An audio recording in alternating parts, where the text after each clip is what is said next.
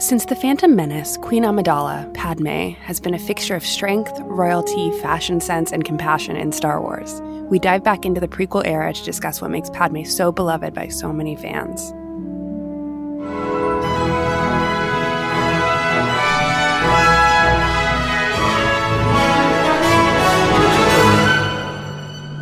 Welcome to Sky Talkers. Here are your hosts, Charlotte and Caitlin. Hello, and welcome to Sky Talkers. I'm your host, Charlotte. Hey everyone, I'm your other host, Caitlin, and welcome to our second episode of our Padme-sance. Padme-sance. Yes, it is this, our Padme-sance. Bienvenue à Padme song. I can't even say it with a straight face. Bonne chance à notre Padme-sance. Yeah, it sounds good. Wait. Ça c'est la belle époque. Le Padme-sance. Le Padme-sance. We didn't plan that at all. No, not at all. It just it came. It just arrived. The Padme-sance. Yeah, so welcome to Padme Month. The part 2. Lida. Yes, exactly.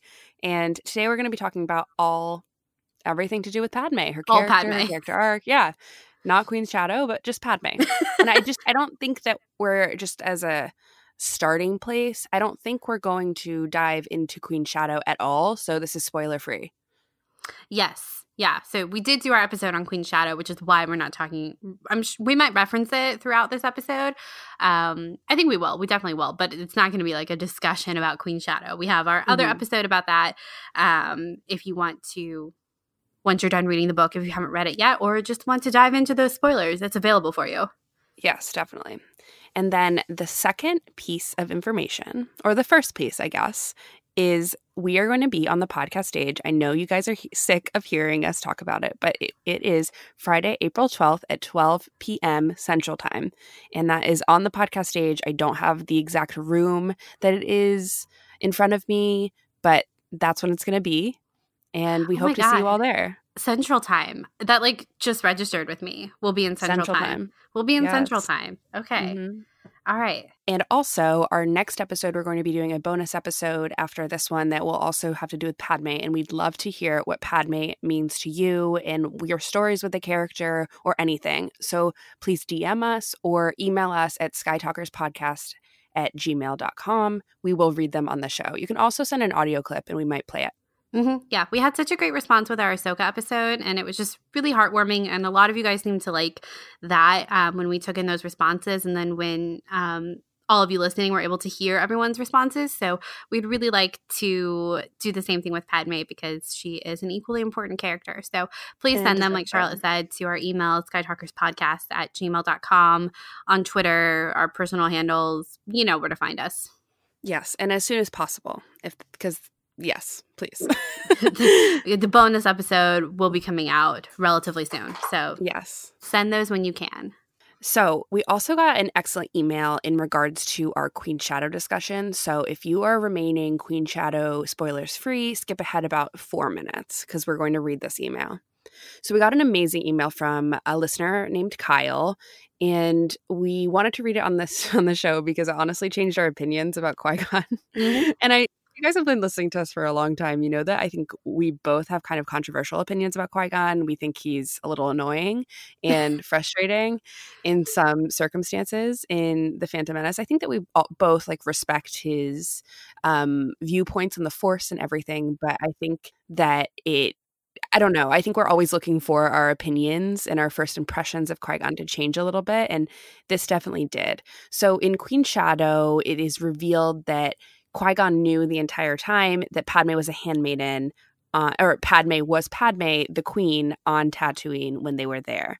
And this we didn't really know how to feel about it. I thought that it had lessened her reveal and her fooling them, but Kyle had a different take, and I think we both agree with it. So we wanted to read it. Do you want to read it, Caitlin? Yeah, I'll go for it. So Kyle writes, while I was listening to your Queen Shadow episode, I noticed you talking about how the book reveals that Qui-Gon knew all along that Padme was Queen Amidala.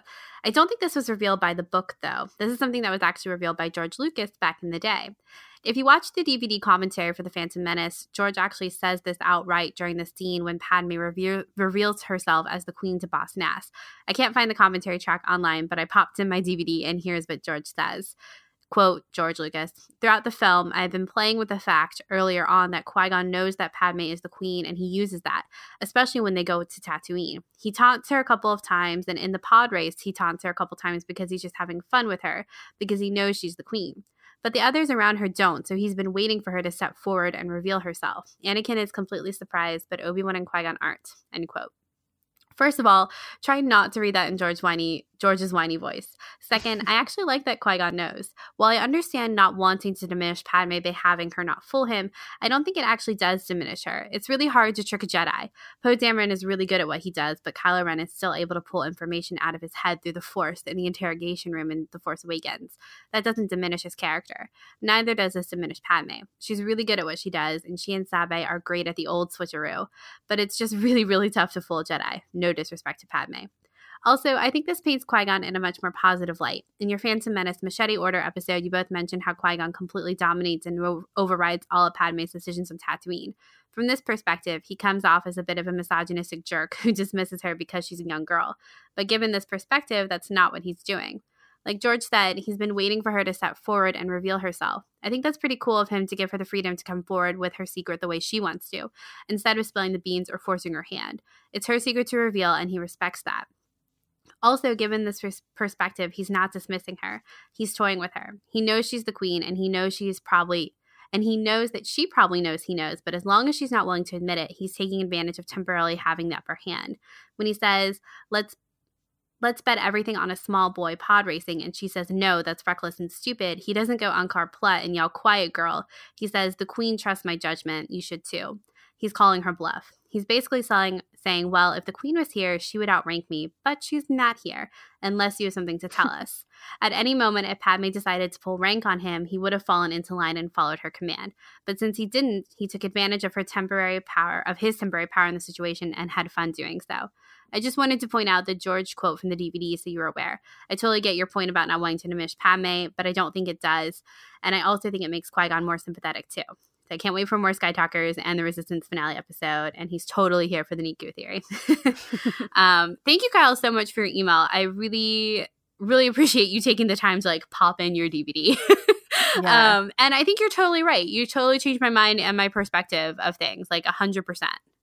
Yeah, and I even watched The Phantom Menace the other day, and with this new learning about Queen Shadow and just this perspective that was brought in from Kyle, and I totally agree. I actually really do agree, and I think that will carry over, hopefully, when we read Master and Apprentice by Claudia Gray coming out soon, and I can kind of see Qui-Gon in a little bit of a different light. Yeah, I've been waiting for Master and Apprentice to change my perspective about Qui-Gon. Mm-hmm. Not even to change it, but just to give me more understanding about him. But Kyle, you have definitely started the ball rolling. And like Charlotte said, I totally agree with your reading. I haven't watched The Phantom Menace yet. I've watched pieces of it after reading Queen Shadow, but I haven't completely rewatched it. So I'm excited to do that. And your email will definitely be at the front of my mind while I do. Great. Okay, so in our Padme discussion, in part 1, we're going to be talking about our first impressions and her impact. In part 2, we're going to be talking about her character arc throughout the films. And in part 3, we're going to be talking about her clothing and costumes. So without further ado, let's get started. So who talks first? You talk first? I talk first?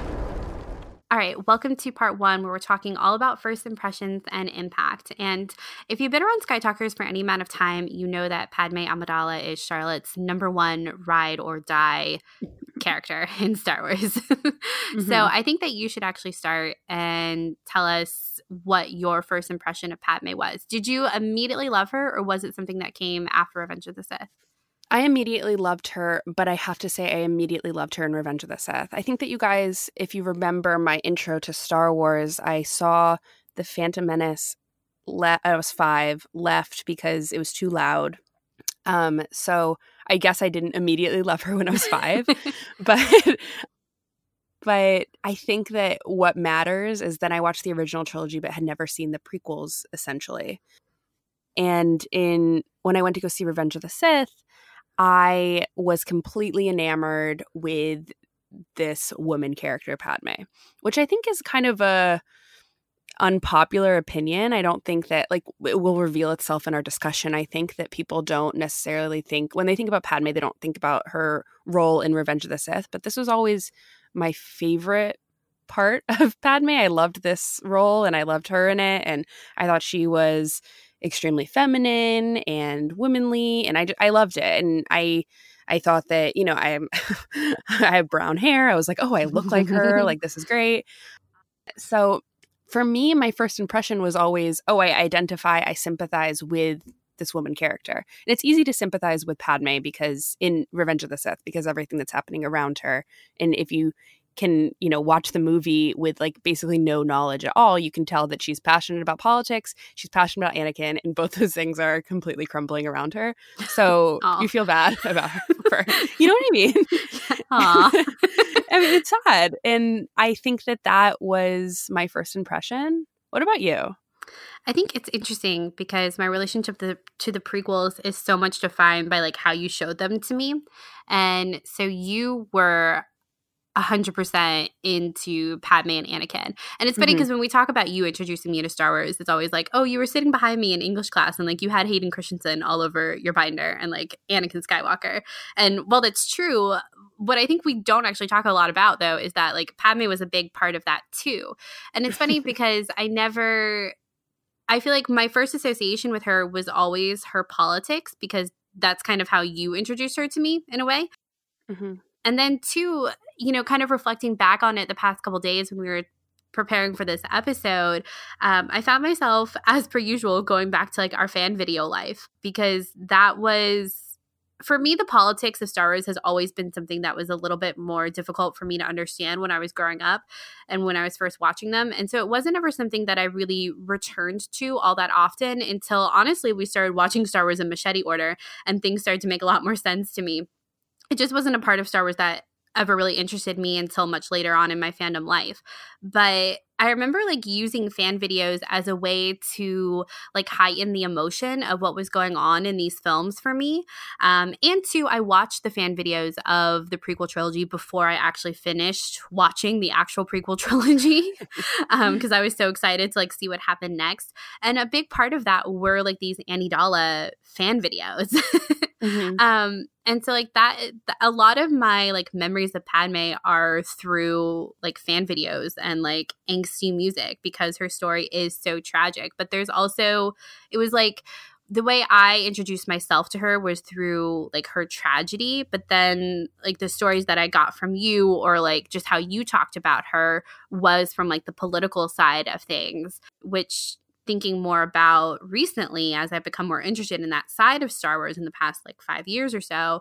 And then like now through like Queen Shadow and stuff like that, I have a much greater appreciation for myself, if that makes sense. Because I liked, you know, like I listen to what you say because you're my best friend and like that's the character you like talking about. But it's like now I feel like I appreciate that more for myself rather than just appreciating what it means to you.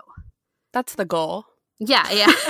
That's the goal. So, yeah. I'm glad that happened.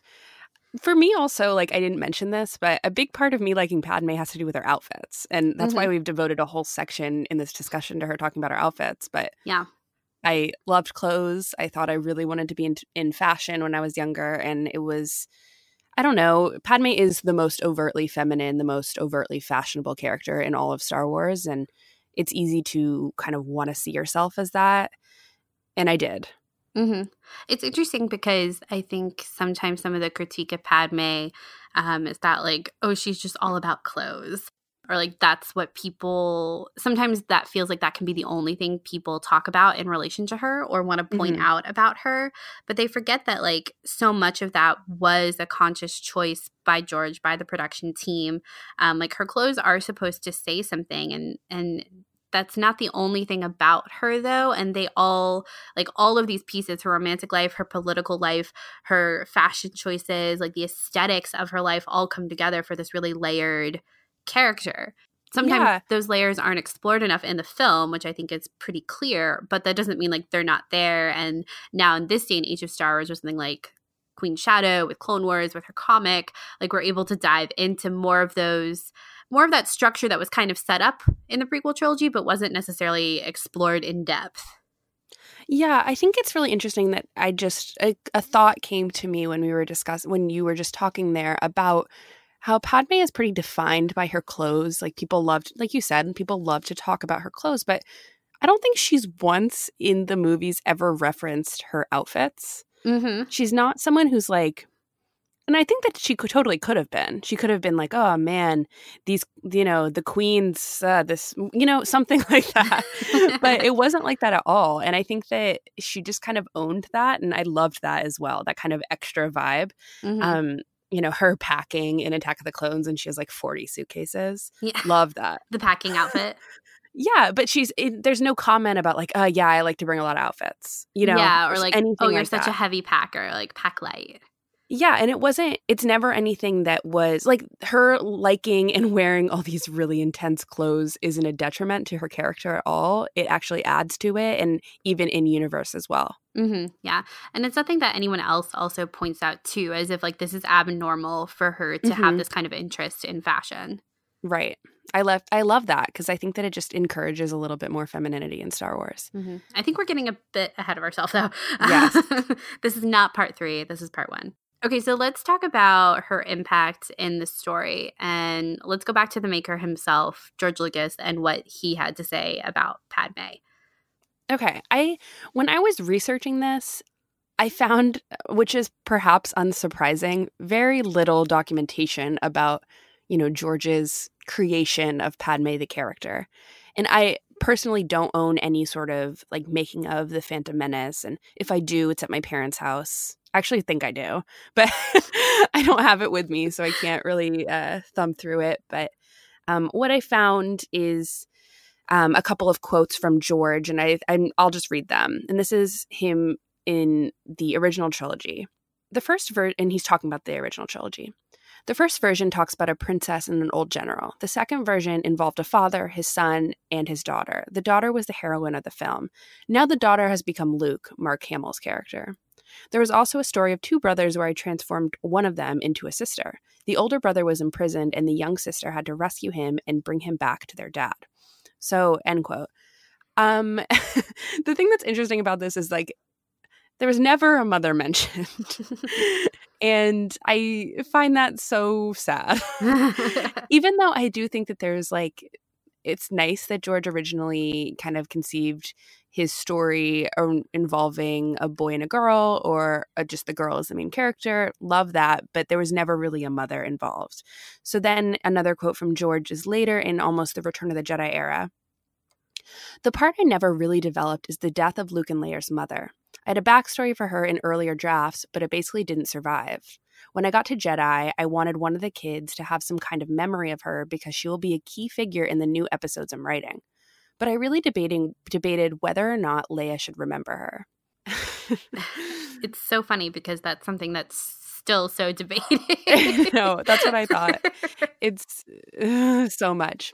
I come back to this quote because I think that, again, it just proves that, George really hadn't thought too much about who Padme was going to be.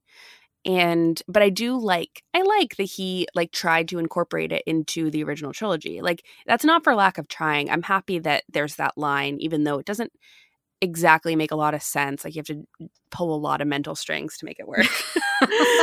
You have to close a lot of loopholes. Yeah, you really do. And it's just not, it doesn't work. Yeah. Like at the end of the day, it really doesn't.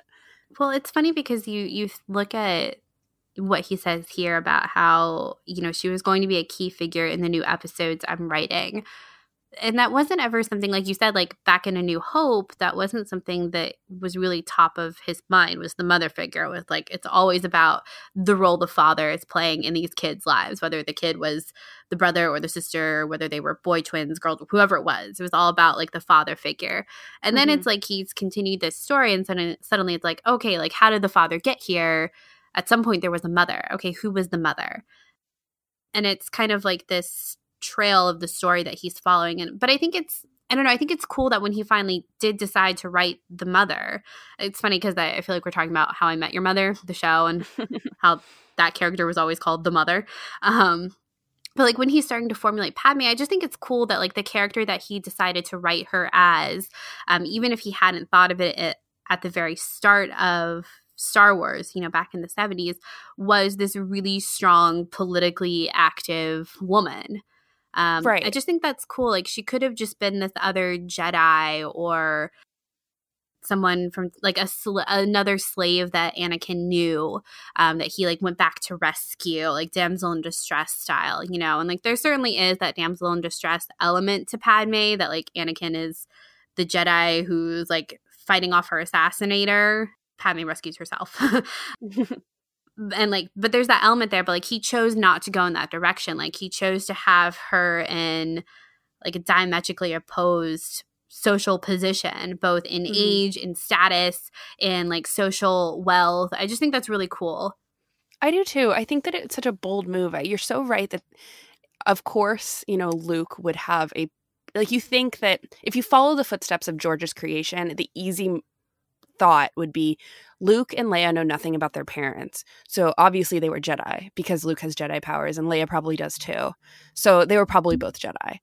But that's not what we have here. We have a character who is, I guess, a Jedi, and we have a character who's like a politician, like Leia. And here's a quote from George when he was talking about the script for The Phantom Menace. He envisioned a link between Padme and Princess Leia, the daughter who follows so closely in her footsteps.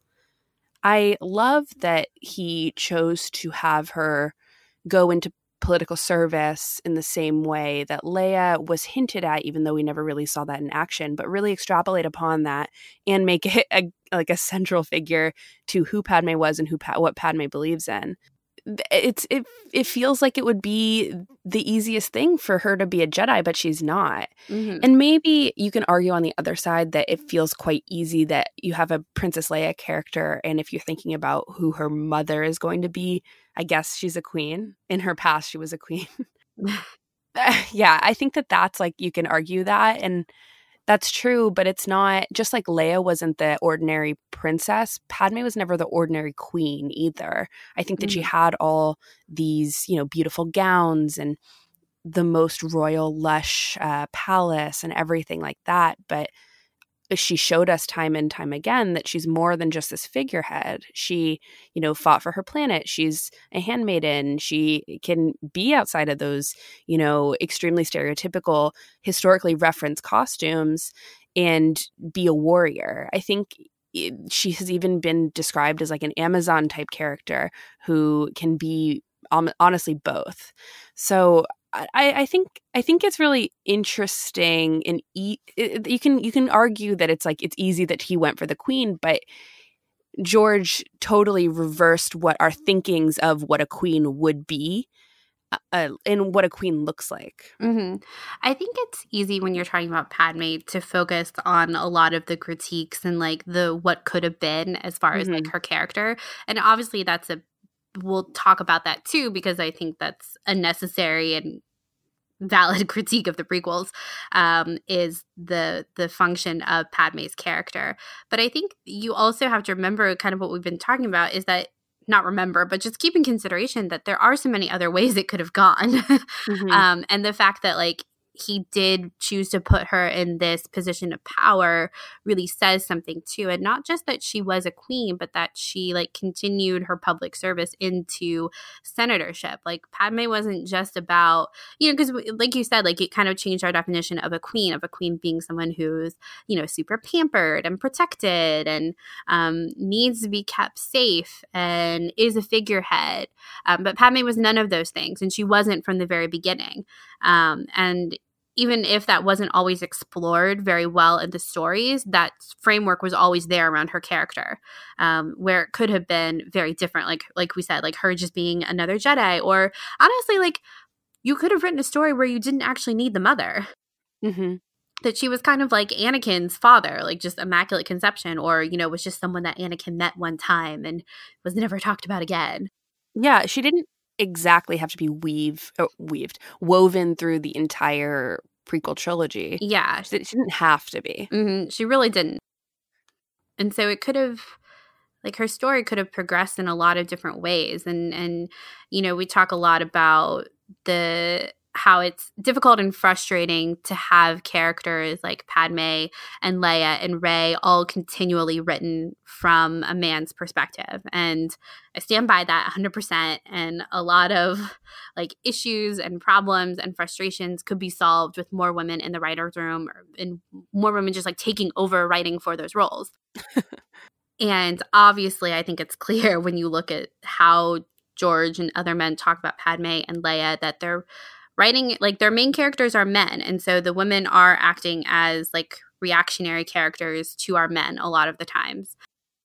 But that doesn't mean that there aren't positive traits in the women and that they aren't like fully fleshed out characters and are becoming fully fleshed out characters like Padme. Mm-hmm. And that's one of the great things about Star Wars is that, yes, like there are a lot of issues with the prequels and there are things that George and, 100 other people could have done differently to perhaps change some things in those stories. But because Star Wars is so long lasting, it's like, oh, well, now we get people like E.K. Johnston and Kat Tabor and like writers on Clone Wars like coming in and they're like, okay, yes, that was a weakness in Star Wars.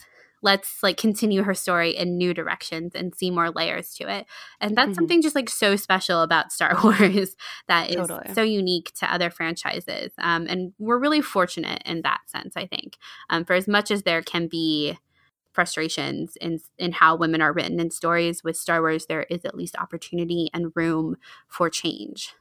Mm-hmm. Whenever I can hear Natalie Portman talk about her relationship with Padme, it like fills me with so much joy, and it just really gives me. I am so hopeful that she shows up to Celebration just to even speak like 2 sentences about her role as Padme. I would die. I would definitely cry. Even like a video. Oh my God! Even a video. Anything where Natalie Portman can reflect upon her character, I am like eternally grateful. I really am. And because she's, such a high profile actress and Oscar winner that she has definitely thought about this character so much. And this quote has always stuck with me, and it's from the Revenge of the Sith bonus features. Like, I even remember watching this when I was younger and being like, absolutely, yes, this is why I love her. So here's the quote. I think the role is really sort of what the true meaning of feminism in my interpretation of it. I think what true feminism is bringing what's particular about women, because we are different, that's undeniable, to the opportunities that men have. So it's not just going into some place and behaving like a man or necessarily desiring what men want just because you can get it.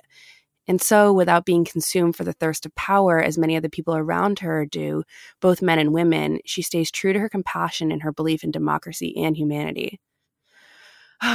So good. That's good. And we talk so much about how Padme is the moral compass of the prequels, and everything she says is essentially right. Like she understands the situation often before anyone else does. And that's something I love about her as well. But I have said this, I guess, like 10 times in this episode already. But I do love that Padme is overtly feminine.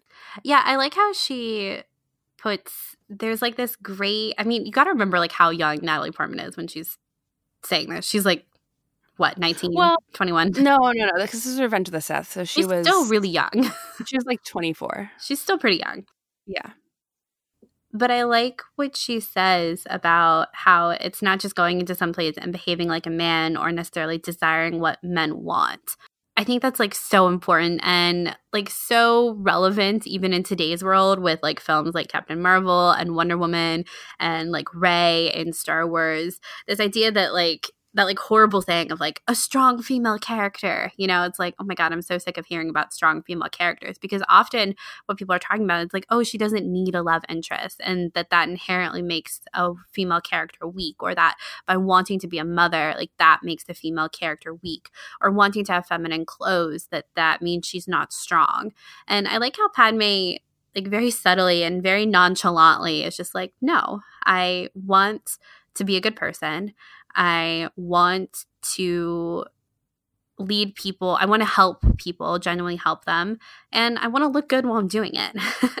And none of that like detracts. And like we mentioned earlier, like no one even talks about it as a weird thing. No one's like, oh, that queen with all of her crazy headdresses, or that senator with all of her like flowy backless dresses. It's just like, that's who she is. And that is nothing that she, like you said, like she's never shied away from or been ashamed of or felt the need to like cover up. But then at the same time, it's like, yeah, when she's with Anakin, she immediately takes, like, in Attack of the Clones, she just, like, takes charge of the situation. It's like, oh, I've got to go rescue Obi-Wan, like, now. Like, I'm going. Are you coming? Like, she doesn't wait. And I think that that's, like, so important. And I really like that quote from Natalie about, like, it's not behaving like a man. And it's not even necessarily wanting what they want, because women, in a lot of ways, are, like, biologically coded to, like, want children and to be a mother. And so often that can be seen as a negative thing. And I like how Natalie takes time to point out that that's not bad for Padme to want those things. Right, and that was definitely on her mind when she was reflecting on Revenge of the Sith especially. Yeah, especially. There's another quote that I wanted to bring that I actually had in the notes for later, but I thought it would be good to bring up now. And it's about it's from a review of the prequels and Padme's character from Space.com from a writer named Paul F. McDonald. And I thought it was really good because I'll read it, and then we can go into it. Unlike other characters whose personalities are divided and usually warring against one another, her dual nature works to her advantage. And this was in reference to her queen tendencies, and it's something that we definitely got into in our Queen Shadow discussion about how she's dueling between Queen and Handmaiden, or Queen and Padme.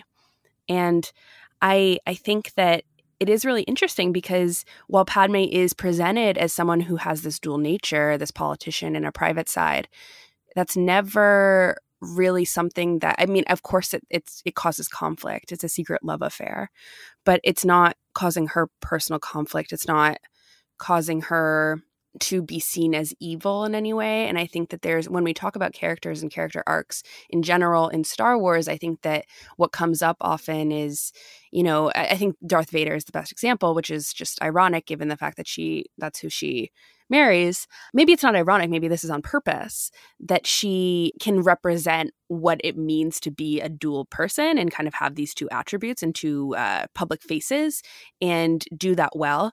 But instead we have Darth Vader who isn't that at all. And I think that there's so much of like dualism that's going on in Star Wars, and Padme represents like the positive side of that in this way. Mm-hmm. Yeah, I mean, she does kind of have that balance there between her public and private life. And there's certainly, like you said, there's certainly conflict and complications with that. And it's definitely not the best thing that they're keeping this secret love affair, but it never compromises her obligations to her politics or to her personal beliefs. Mm-hmm. It definitely challenges them, especially in Revenge of the Sith, when she, just of course can't believe that Anakin would do this. Yeah, that Obi-Wan has said what he said, of course. Mm-hmm. But she still maintains like true to her core and to her morals, whereas with Anakin, he doesn't. And Obi-Wan even falters on that too when he like seriously contemplates killing Anakin. Yeah. What you just referenced, and you used the word balance, I think is the perfect word, and a word that comes up all the time throughout balance? Star Wars. But Padme is extremely balanced. I mean, I think that she has always sought in her relationship with Anakin balance, and maybe that was impossible, but Padme herself is extremely balanced. She knows who she is and won't compromise on that. I think the discussion of balance has often been difficult with Anakin and Padme because like they shouldn't have had this kind of torrid love affair, and that it's like you can easily say that like Padme is unbalanced or is two-faced, not in like the sense that we usually mean two-faced, but that she's like living these very different lives of public and private life, and be like, oh, well, that means she's not balanced in her life. But she is, like we've been talking about, like she is at her core. Like she's never wavered in her beliefs, even as she's faced these challenges and made these mistakes of, having this secret affair, which isn't good, but it still hasn't changed who she is. It's added complication into her life and chaos and tragedy, but she's still like the same person. And she would have been had their affair been made public too. Let's go into her character arc because we're hinting at it, and I think we should do it. We should. All right, let's move on to part 2. Okay, so welcome to part 2, and I just wanted to kind of skip here because I think we're edging up against talking about her character arc and who she is, and what she represents within like the way the story is working. And the first question I wanted to tackle was kind of the most basic one, given our other character discussions. And the question is, does Padme follow the hero's journey or the heroine's journey? I don't think so. I think it's hard to say that she does, especially within the films, just because she's not a main character. It's hard. It's really hard to say that because I think that in a lot of ways, Padme is the main character of The Phantom Menace. Yeah. She is the one who's challenged. Her planet is the one that is challenged. I think that she is the protagonist of The Phantom Menace, but she doesn't have a traditional hero's journey or even a heroine's journey. Mm-hmm.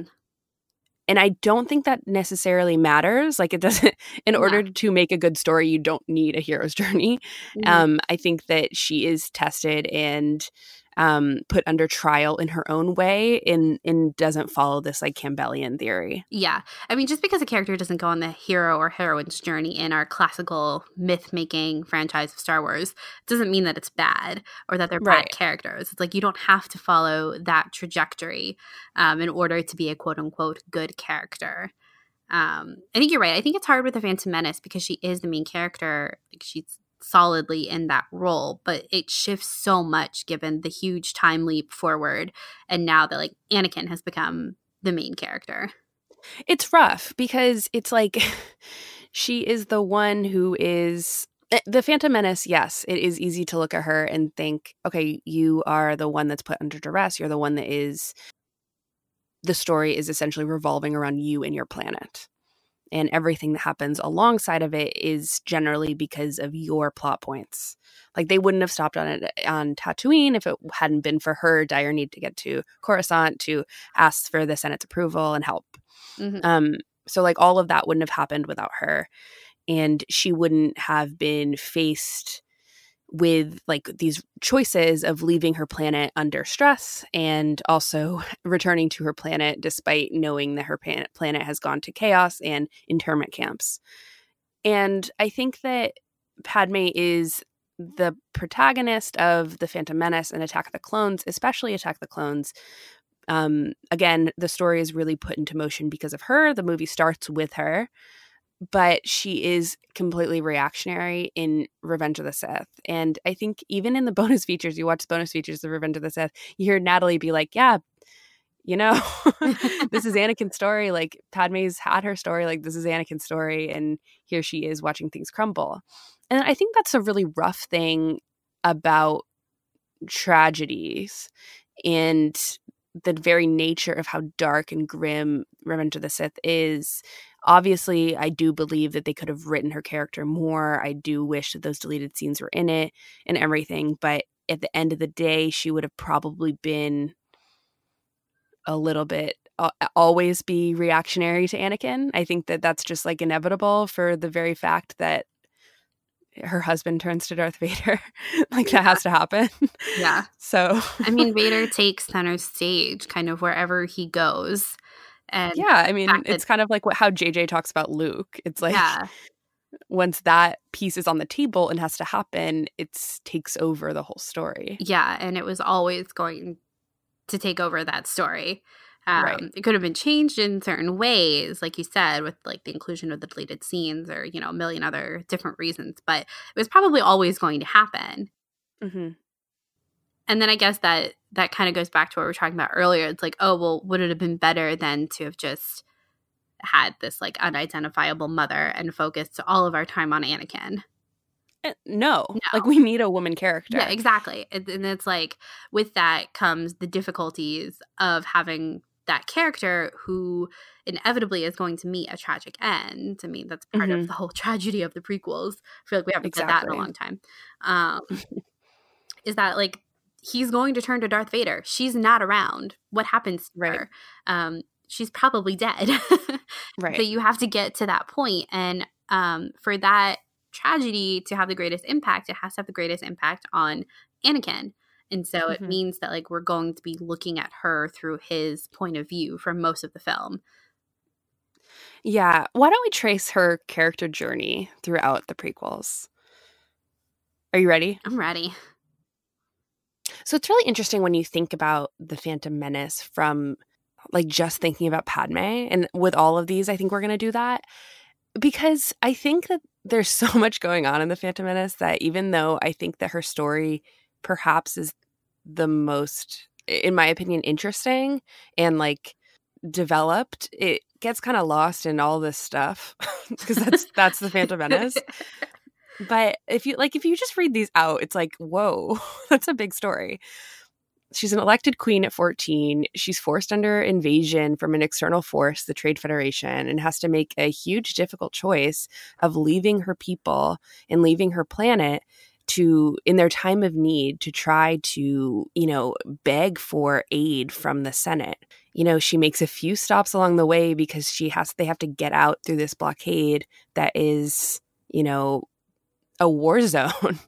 And then they have to stop on this desert planet. When I say they, I really mean Padme. All of this is Padme. And she stop on the desert planet, and she has to kind of resign the fact that at this point, Qui-Gon is kind of calling the shots, as he has kind of become the person that will be the liaison to make sure that they can get that hyperdrive. And Padme has to kind of take a back seat in her ability to kind of dictate what is going on. And I mean dictate in like obviously a neutral term, which I think by that email that we had Kyle send us before is it to me, it casts that whole part on a different light. Eventually, I think that when they get to Coruscant, Padme has to beg for help from the Senate, and it doesn't work. And in fact, she, in a way, kind of embarrasses herself by jumping to conclusions to call for a vote of no confidence in the current chancellor. And we see just mild Queen Shadow spoilers that we see that kind of tarnishes her reputation later. But I think that eventually Padme has to realize, when she decides to return back to Naboo, which is such a surprising move, the only way that she's able to succeed is by returning to her planet, which everyone is surprised by, but also uniting this ugly past of Naboo's and bringing that forward, like dredging that up and making them work together. And by them, I mean the Gungans. And this is, a hugely pivotal moment in Naboo's history. And it's something that I don't think I realized like the first 50 times I watched this movie. But the very fact that Padme is like faced with this choice that she, in order to save her planet, she has to confront the ugly past of Naboo. Like the only way they're successful is by the Gungans' help. And that is undeniable, right? Like if they didn't have the army from the Gungans, they would have been completely taken over by the Trade Federation.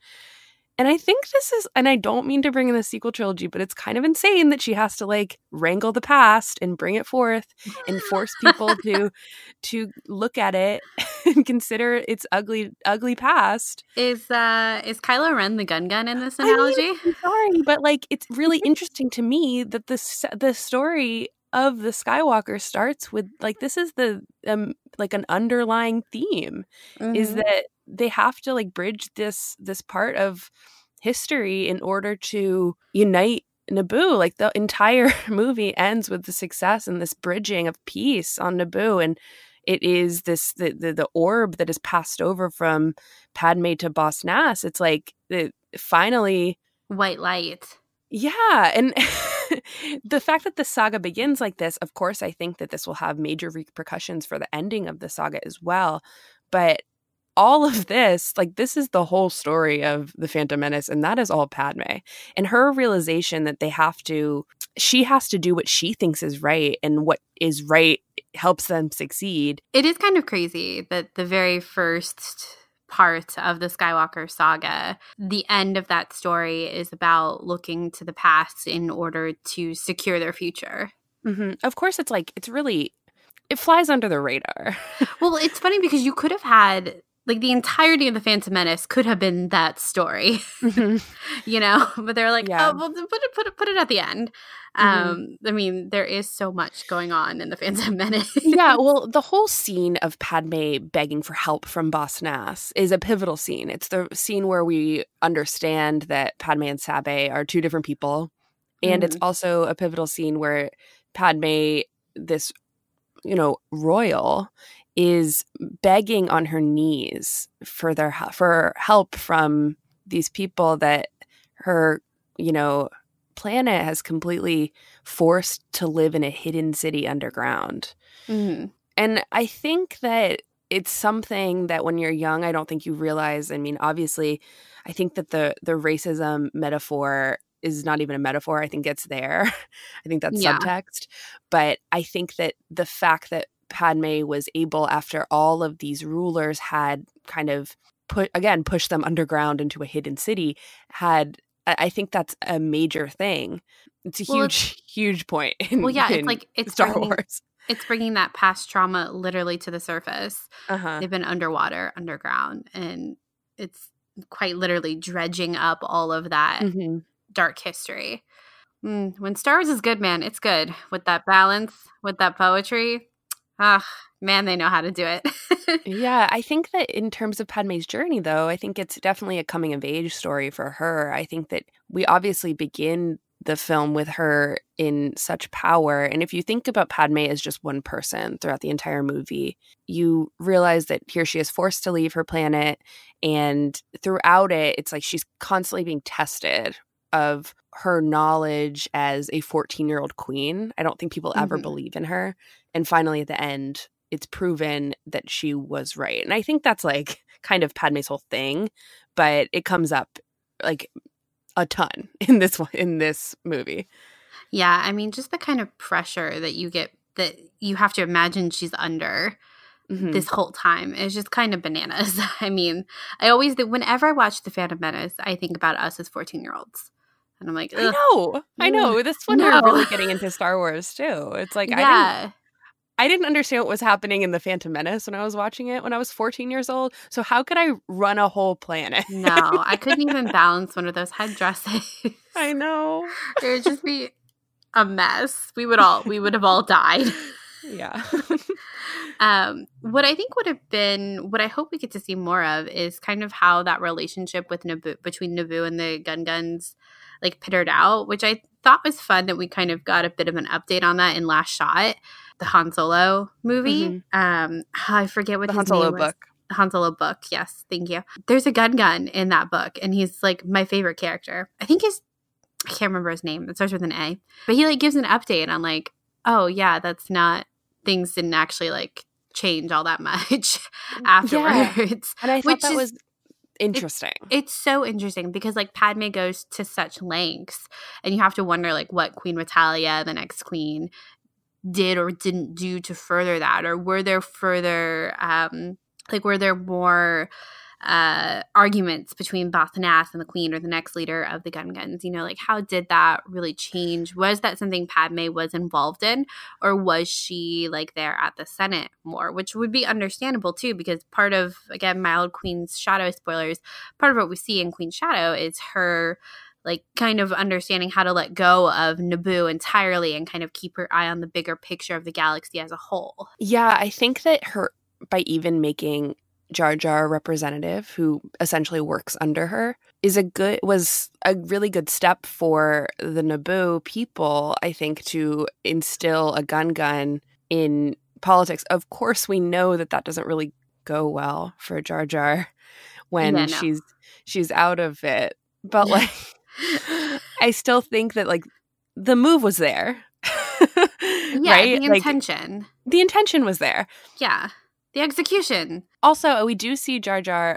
God, I swear, how many times has this come up? I haven't read Aftermath, but I know. Stop bringing it up. But I can't not. You brought it up with the gun and like where they come up in the rest of the canon. Yeah, but Aftermath is like so far down the line. Yeah, but there's a whole little scene. I remember it, and I remember making like circulating because it's really short, about Jar Jar and how he's essentially like starving. I could be wrong about this. What?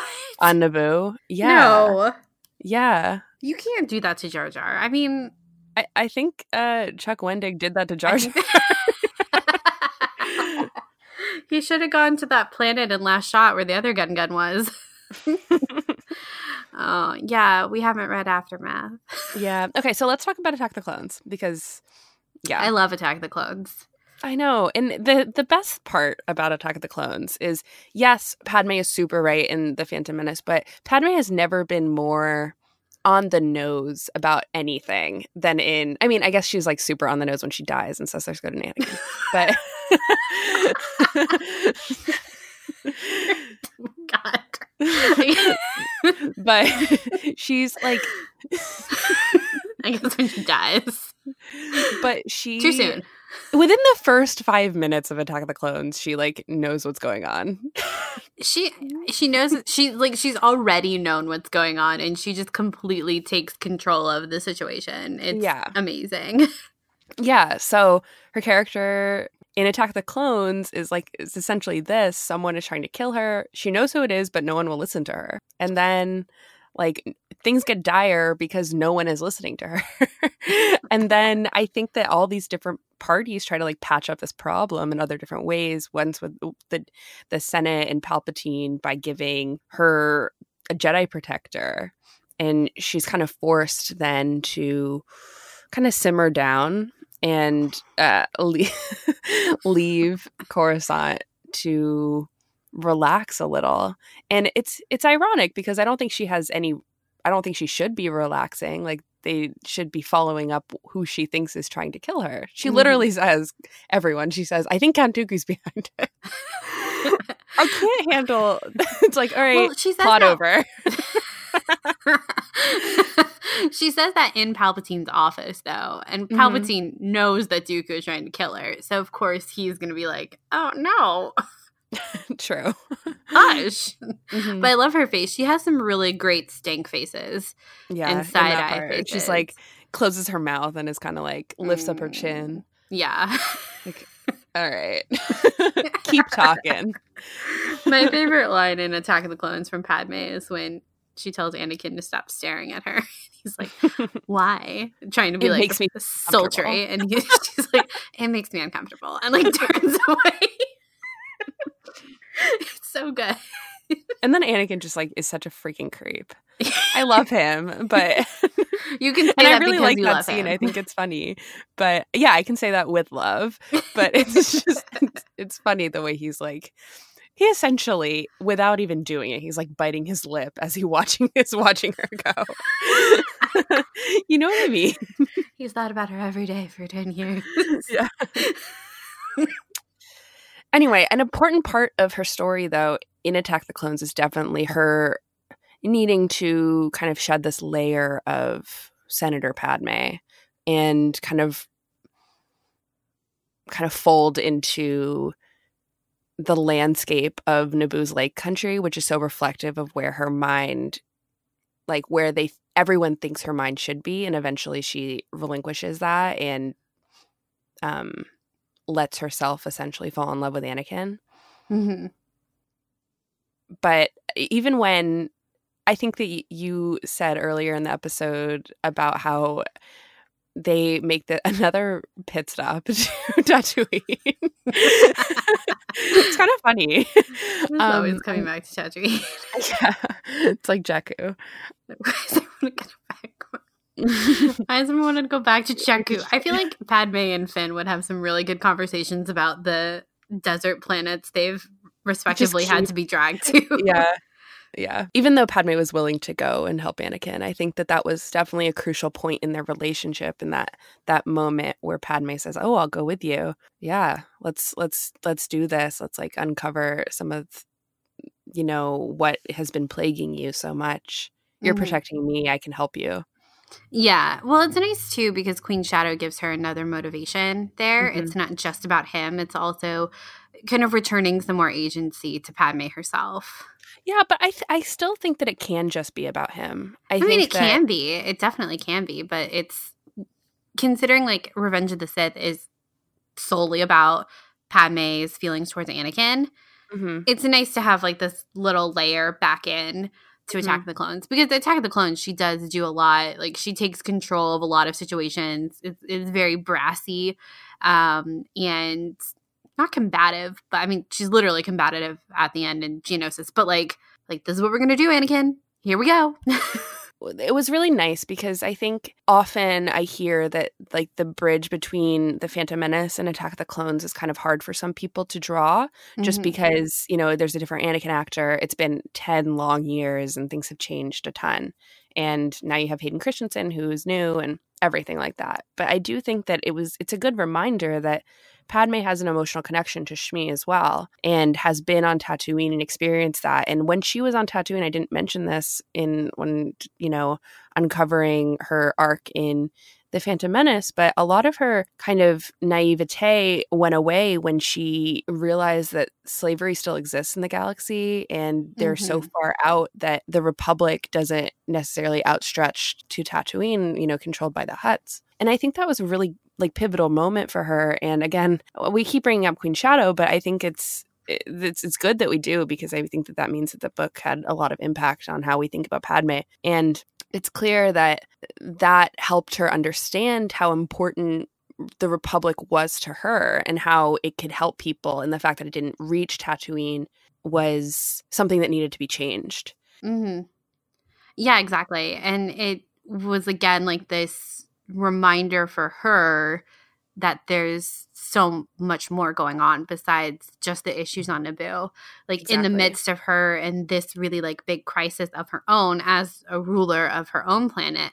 And it's oh my God, look what's happening here. Kind of that grass isn't always greener on the other side kind of concept, I think. Mm-hmm. I think that a big part of Padme's in the middle of Attack of the Clones, what is happening to Padme can be summed up by this quote from Sola, her sister, in the Attack of the Clones novelization, which I'm aware is not canon, but I still think it's an interesting quote. She says, "You're so tied up in your responsibilities that you don't give any weight to your desires." And I think right before they're about to die, when they're on Geonosis, and before then when Padme takes control and, they go rescue Obi-Wan, I think Padme takes control of that situation, but she also takes control of her own emotions and has to finally lean into her desires and, tell the person that she is falling in love with that she loves them before they die. I always wondered if she knew that I think that's heavily debated in fandom, or used to be, maybe not so much anymore, about whether or not she would regret that later of, saying that before she dies, but before she thinks she's going to die. And it changing everything. What's nice about that line in particular, canon notwithstanding, is kind of what we were talking about earlier about Padme having a lot of balance morally, even if her life is kind of unbalanced with the affair and her marriage and her political life. And this part of her journey in Attack of the Clones is kind of bringing that balance in. With what her sister says, you're so tied up in your responsibilities, you don't give weight to your desires. And she was basically living that mentality of all work, no play. And kind of refusing to allow herself to feel those things and give into those emotions, however misguided they might have been. Not misguided, but inopportune, I guess I could say. Yeah. I don't know. I think that the movie ends in an interesting place because it's so ominous, the way that you have the shot of the clone army being assembled, and then the Imperial March plays, and then it cuts to Anakin and Padme getting married and their wedding. Yeah. Their wedding, and it's she's given into her desires. They both have.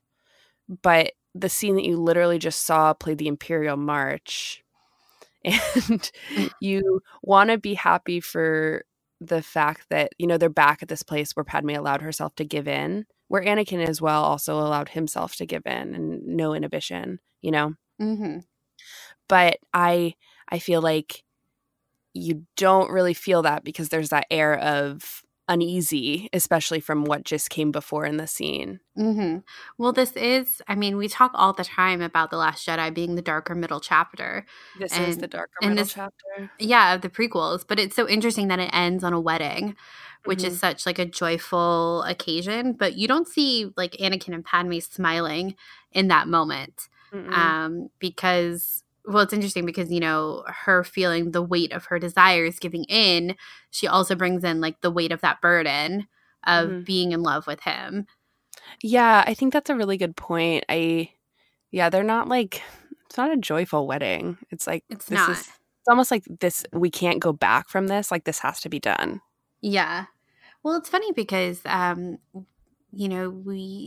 talk a lot too about like the contradiction of the visuals of the prequels, of how everything is shiny and new, and the clothing is supposed to attract attention, but you kind of can't judge a book by its cover because there's this evil lurking just beneath the surface, like waiting for like this veneer basically, or this filter almost. Like everything kind of seems like it's got a sunset filter, especially here at the end of Attack of the Clones.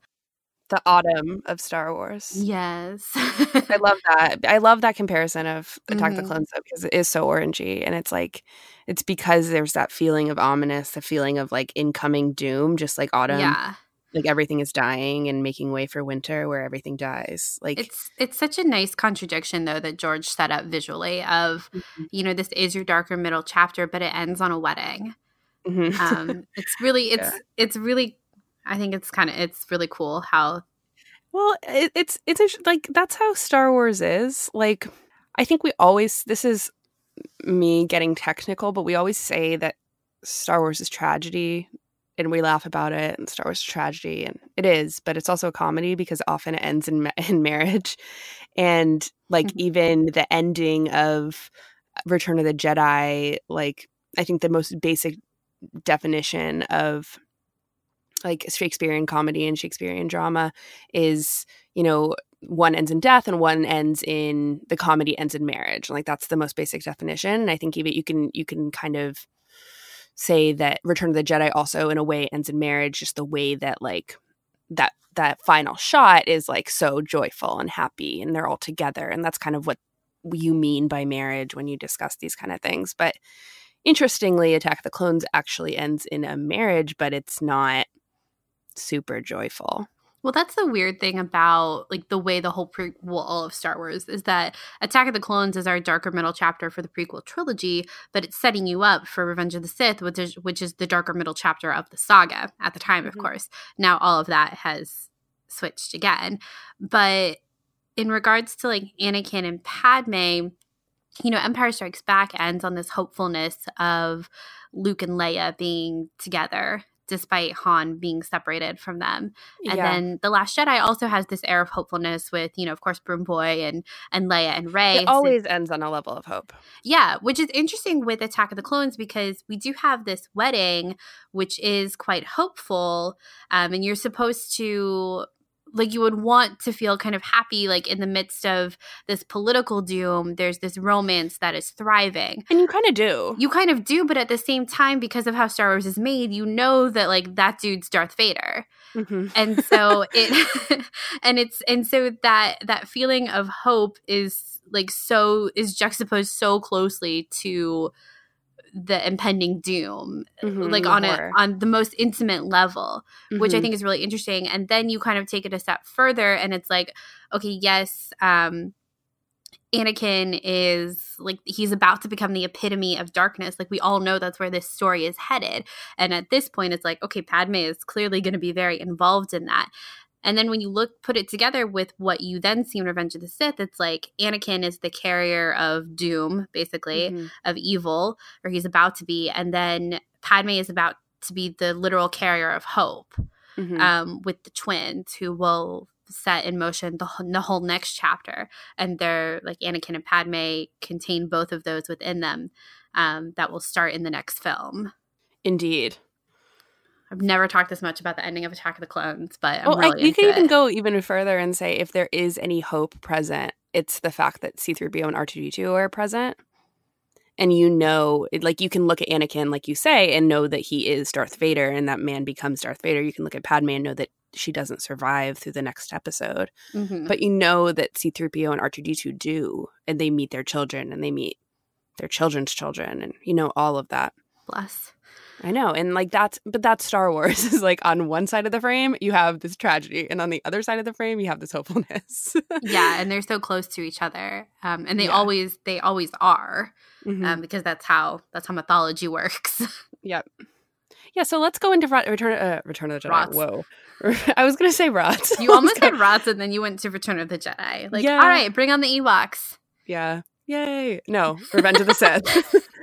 This is so hard, though, to trace Padme's story. It's like, it's so frustrating because it so much has so much was taken out with the rebellion subplot. And at the end of the day, her plot really is, you know, she comes into the story like full-term pregnancy and brings that news. Very mobile for a full-term pregnancy with twins, might add. Well, that's Padme. And then, you know, hopeful that dream that he had passed witness, that she had laid witness to coming true with his mother, doesn't come true for her.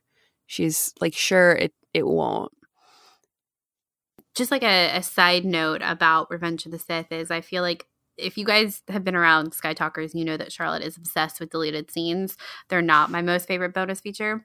I like all bonus features, but they're not top of my list. But they're top of Charlotte's list. And I feel like Revenge of the Sith is where that love of deleted scenes came from, just because so much of Padme's story is buried in them. Mm-hmm. Sorry, so that much. was just a side note. No, it's true, though. It's like Padme would have – not only would there be other women speaking parts in this movie, if like, oh my God, can you believe that? If those deleted scenes had been kept in, but also we would now have this understanding that Padme worked with Bail Organa and Mon Mothma to create the rebellion, and she wasn't 100% on board with each of their policies and politics, but she was on board over the fact that something that she had argued for almost a decade was crumbling in front of their very eyes, and they had to do something about it. Mm-hmm. And I think that it's valuable to discuss this as if it were canon, because I honestly think Lucasfilm kind of treats this as canon. It comes up in, you know, tangential stories, I feel like, where while some deleted scenes aren't canon, I think that this one probably is. If you were to do like a case by case basis, you know? I think Lucasfilm now with Disney is like, man, I wish that was canon. I know. So I think you're right. I think they do pretty much treat like the Seeds of the Rebellion as canon. Because it should be, and it's like it creates in the greater saga. It creates such a nice link between Bail and Leia going forward that it's one of those that they definitely play up a lot in the other material, like the comics and the books and, you know, the TV shows even. Yes, and I think that like just the continuous theme of Padme always being right. You know, when she and Anakin are sitting on the couch and she expresses, you know, what if the Republic is – for some reason I always get this line wrong, even though I've seen this movie so many times, but, you know, become the very thing that we've been fighting to destroy or something like that. And, yeah, she's absolutely right, and Anakin doesn't believe her. And in that moment, we understand that there are multiple wedges that are coming between their marriage and the very, like, veil of what they were operating under in terms of like this illicit private marriage is coming down because of these different wedges. Like first the wedge of Anakin having a dream of Padme and Anakin kind of going behind Padme's back to like do everything he possibly can to make sure that doesn't happen. But also this political wedge, which as we know is a huge part of Padme's life. And here she is, like Anakin says, sounding like a separatist where things are changing around them, and Anakin doesn't want to believe that someone that he considers his friend is, you know, evil. Point blank, evil. Yeah.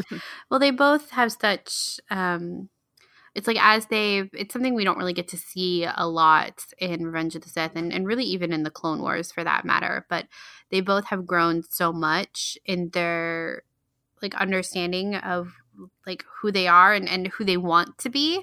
And it wasn't necessarily at the same time or in the same way or the same direction due to the fact that their relationship is so secretive and they don't act and or communicate like a normal married couple. Right. Even just a little bit. I mean, it's never really been confirmed how they do like their sleeping arrangements and stuff, but like even in like Clone Wars, like Anakin is off and clearly he's been gone for so long he doesn't even know Padme's pregnant.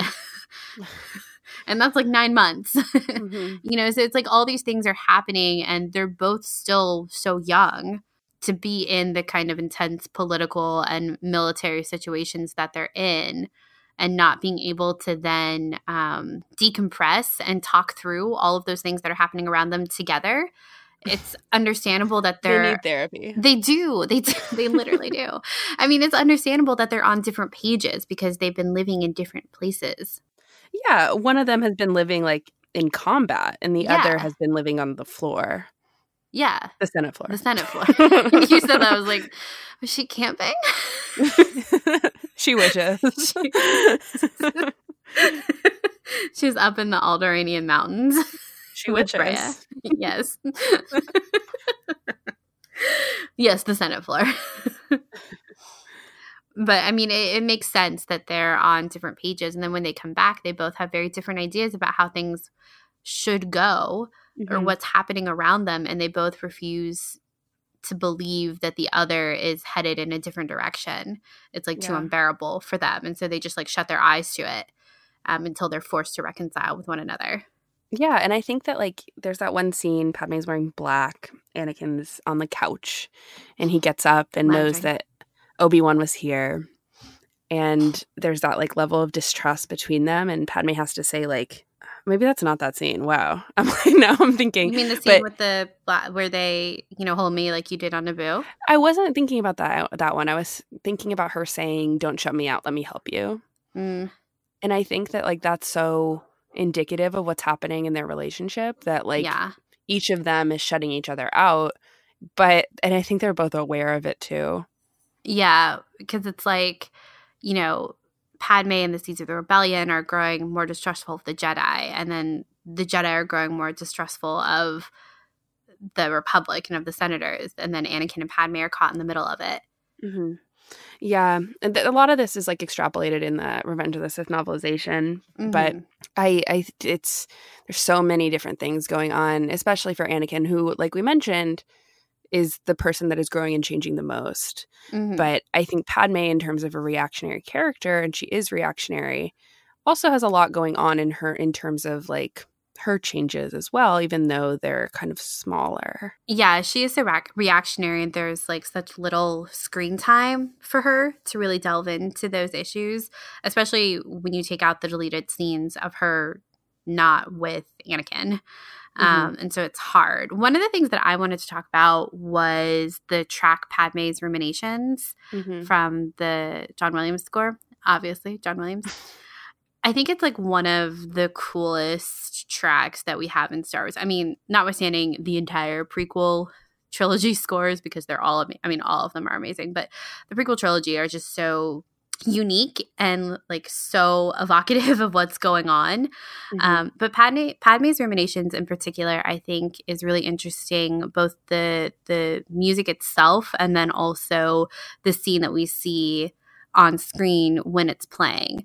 I mean, we've been talking a lot about how Padme is reactionary to Anakin, and her story is kind of only in relation to him. And so I like that this track is called Padme's Ruminations, because for a film where Anakin is the main character, it's kind of nice to have not only this track that is indicative of her thought process, and then the scene kind of lends itself to that too.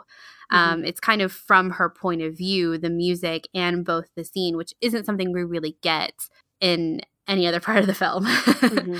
So it's nice. I mean, I say nice, but it's like a really sad scene. And it's one of those things, again, it's like the sun is setting, like the movie is coming to a close, the trilogy is coming to a close, her life, her relationship, it's all coming to a close. And Padme, like we've been talking about, always knows when things are right. And through her ruminations, like she knows that something is wrong, but she doesn't know what to do about it. And I don't know. I really like that track. I like the name of it. I think it's like a super specific title for it and works really well. It's like a minute and a half, not even the scene. But again, with what little we have of Padme Revenge of the Sith, it's nice to have this thing that is like from her point of view about Anakin, and it's just like incredibly symbolic in both the visuals and in the music. It's tied together really well. Yeah, that was a reshoot, that wasn't originally in the film. Yeah, so a couple of things, like they had filmed a different scene. Maybe this isn't that interesting for people, so I'll keep it quick. But they had filmed a scene with Padme and Obi-Wan, one that one that Anakin references when in that one scene I was just talking about before where Anakin's like, Obi-Wan's been here. And that wasn't used, and that no one has seen that footage ever. It's in the novelization though, and it's a really good scene. And then so they scrapped that, and Trisha Bigger was like really sad because the green velvet dress and robe, technically a robe, was her favorite piece of clothing from the movie, along with a peacock dress, which was cut in part of those like Padme confronts Palpatine in the Seeds of Rebellion kind of subplot. That was also cut, but it was used on the poster. But that scene was added. And I think often about like whether Anakin like stewing in the Jedi Council was added or like was that originally part of the thing. And I love that George had thought about adding this short scene with Padme, and they got to use that robe that Trisha Bigger wanted. Yeah. Because it establishes a connection between these two characters. And we've talked about this before as like, I always thought it was like similar to a Force bond in that moment. Mm-hmm. And I think that the music is strange enough. It's like there's a lot of wailing. There's like operatics. A lot of oboes. Yeah. I think that like this scene, like it to me, it's always kind of representative Force bond or a bond between these two characters where one is afraid of the other's choice or they're both afraid of each other, yeah, I guess. I was going to say, they're both afraid of the other's choice. That could tear them apart. Yeah, it's like a weird electronical music, but then underneath it all, there's this Across the Stars tone that has always made me think, because like the literal title Across the Stars, like I had always thought of that scene particularly like they had a bond, they had a Force bond of some sort, and this was really before like the whole Rey and Kylo thing. Obviously. But, yeah, obviously, like way before. But I think that like even fan fiction writers had kind of picked that up, and that was always a thing that I would read in Anakin and Padme fan fiction. Mm-hmm. But this scene is so important for both of them, and I love that it was a pickup shot, and it really just kind of this should restore hope in anyone's belief about how reshoots are actually a really good thing. Yeah, exactly. The other track that I thought was really interesting about Padme was the very last one with her, The Birth of the Twins and Padme's Destiny. This is such a strange track. I mean, it's not as strange as Padme's Ruminations, but it's quite strange. I mean, it has this like crazy kind of Harry Potter vibe.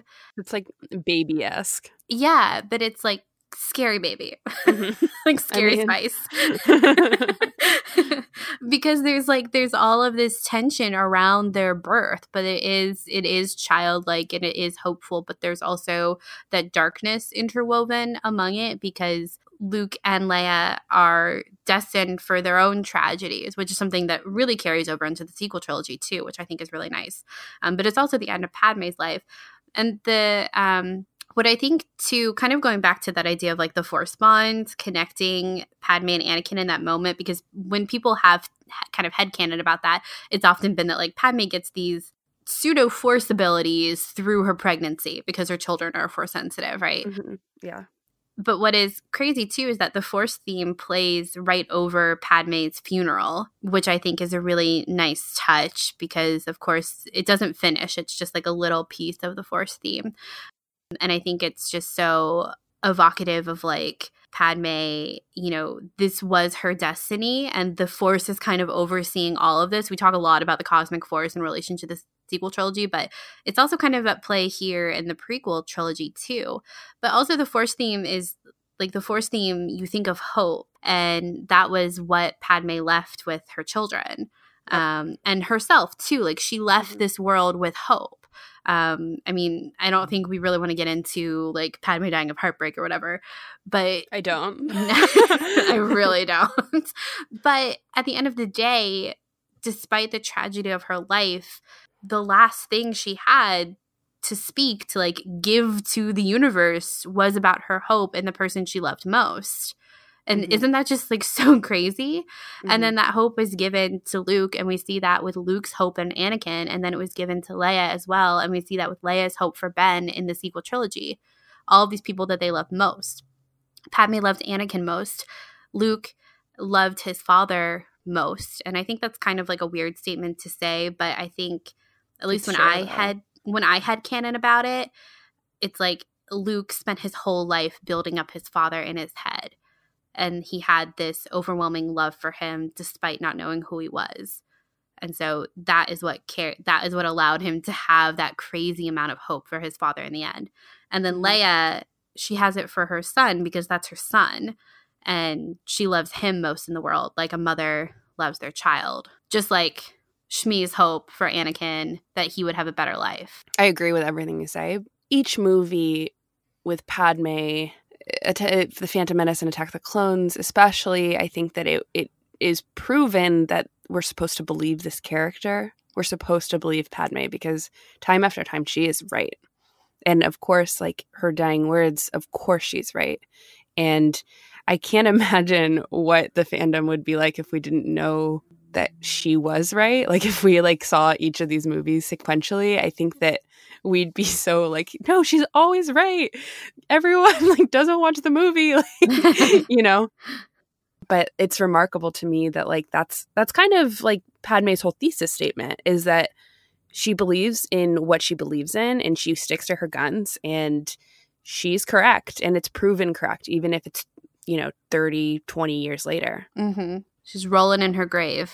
She is. I was right. She's like, Anakin, tell your sister you were right. How about tell your wife you were right? Was there anything from the prequel trilogy films that you feel we've left out? I mean, I don't. I think that we could probably sit here and talk about them all day. Mm-hmm. Like we really could. But I think let's talk about her clothing. Yes. Listen, big deal. You got another problem. Women always figure out the truth. Always. All right, welcome to part 3, where we're going to be discussing Padme's clothing. It really does deserve a whole section, just like it deserves the many closets and suitcase that it inevitably has across like a multitude of apartments and palaces. Yes. It's what Padme deserves. So we're going to start it off with this quote from George Lucas, talking about the differences between the costumes for Leia and Padme. So, quote, Leia's costumes in the original trilogy are designed to not call attention. The Empire has taken over, fashion has gone out the window, everybody wears gray or white in the world where evil is the control of things. In the second trilogy, the costumes are designed to call attention to themselves, so it's just the opposite. Love this. Mm-hmm. It's like poetry, it rhymes. Opposites. I also like the fact that George refers, he never really says like the prequels. He always says like the second trilogy. And I like that. I think that it's good. And we look back upon that and think like, oh yeah, because there's a third trilogy, Should we start calling the sequel trilogy the third trilogy? Like maybe we should. I think we should. Because what if there's, what's after the sequel trilogy? Just the fourth trilogy? And I think, because you can't say like the sequel to the sequel trilogy. Is there another word past sequel, like a trequel? No, because each sequel, like it's whatever. a sequel to yeah. So yeah. We're gonna. All right, you heard it here. We're gonna start referring to things as the second trilogy and the third trilogy and the first trilogy. George does it, so we're gonna do it. And by golly, if we don't love George Lucas, what are we doing here? Yeah, exactly. But I've always loved this idea that the visual language of Star Wars is so important. It's so like strong. Why we're here. Like we've spent so many hours talking about it. And it comes down to the costumes as well. And it is so present in the costumes in the prequels. They're so over the top and lavish and everything. It's because it's a complicated society. Especially in regards to the second trilogy. It's like and a lot of the actors talk about this, particularly I know I've heard Natalie talk about it, but extras and others have spoken on it too, that it was like the costumes were essential in order to like get some sort of context for what was going on, because there was a lot of green screen. It was all green screen, and so the costumes were pivotal in that. And I mean, I think George knows that. I think we give George a lot of crap for how he writes and, a myriad of other things. But for George, like the most important thing to him were the visuals of film. And the music. And I mean, he famously said that like if he could write he wanted it to be like a silent film, And so it makes so much sense that the costumes are going to be of high importance to him. Mm-hmm. It's so the second trilogy is just so complicated. Like the politics of it all are, unbelievably complicated, and obviously we're still here uncovering it and discussing it and finding new meaning in it. And I think that that's exactly what you get when you look at these costumes, is you see a political realm of the complications of, you know, extravagance. And I think that that's exactly what you wanted to see. And so you could turn off the sound and you can just see that, and it works. Mm-hmm.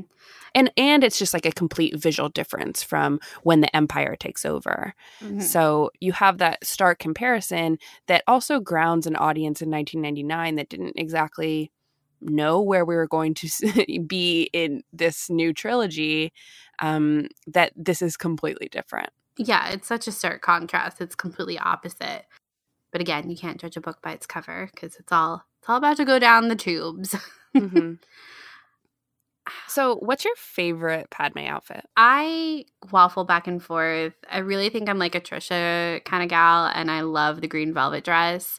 I've always loved the green velvet dress because, one, it's got a fantastic hood.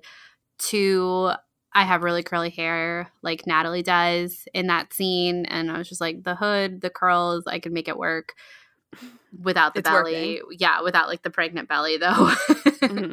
But I also love her Tatooine costume from Attack the Clones, the one that you cosplayed at the last celebration. I love that one.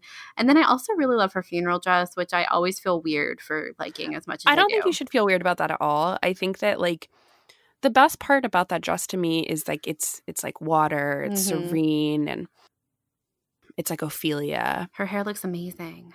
It does look so good. So good. And it's so beautiful. I mean, it's exactly like, I don't know, it not how I want to be buried, but like it's beautiful, you know? Yeah, it is. So those are my favorites. What about you?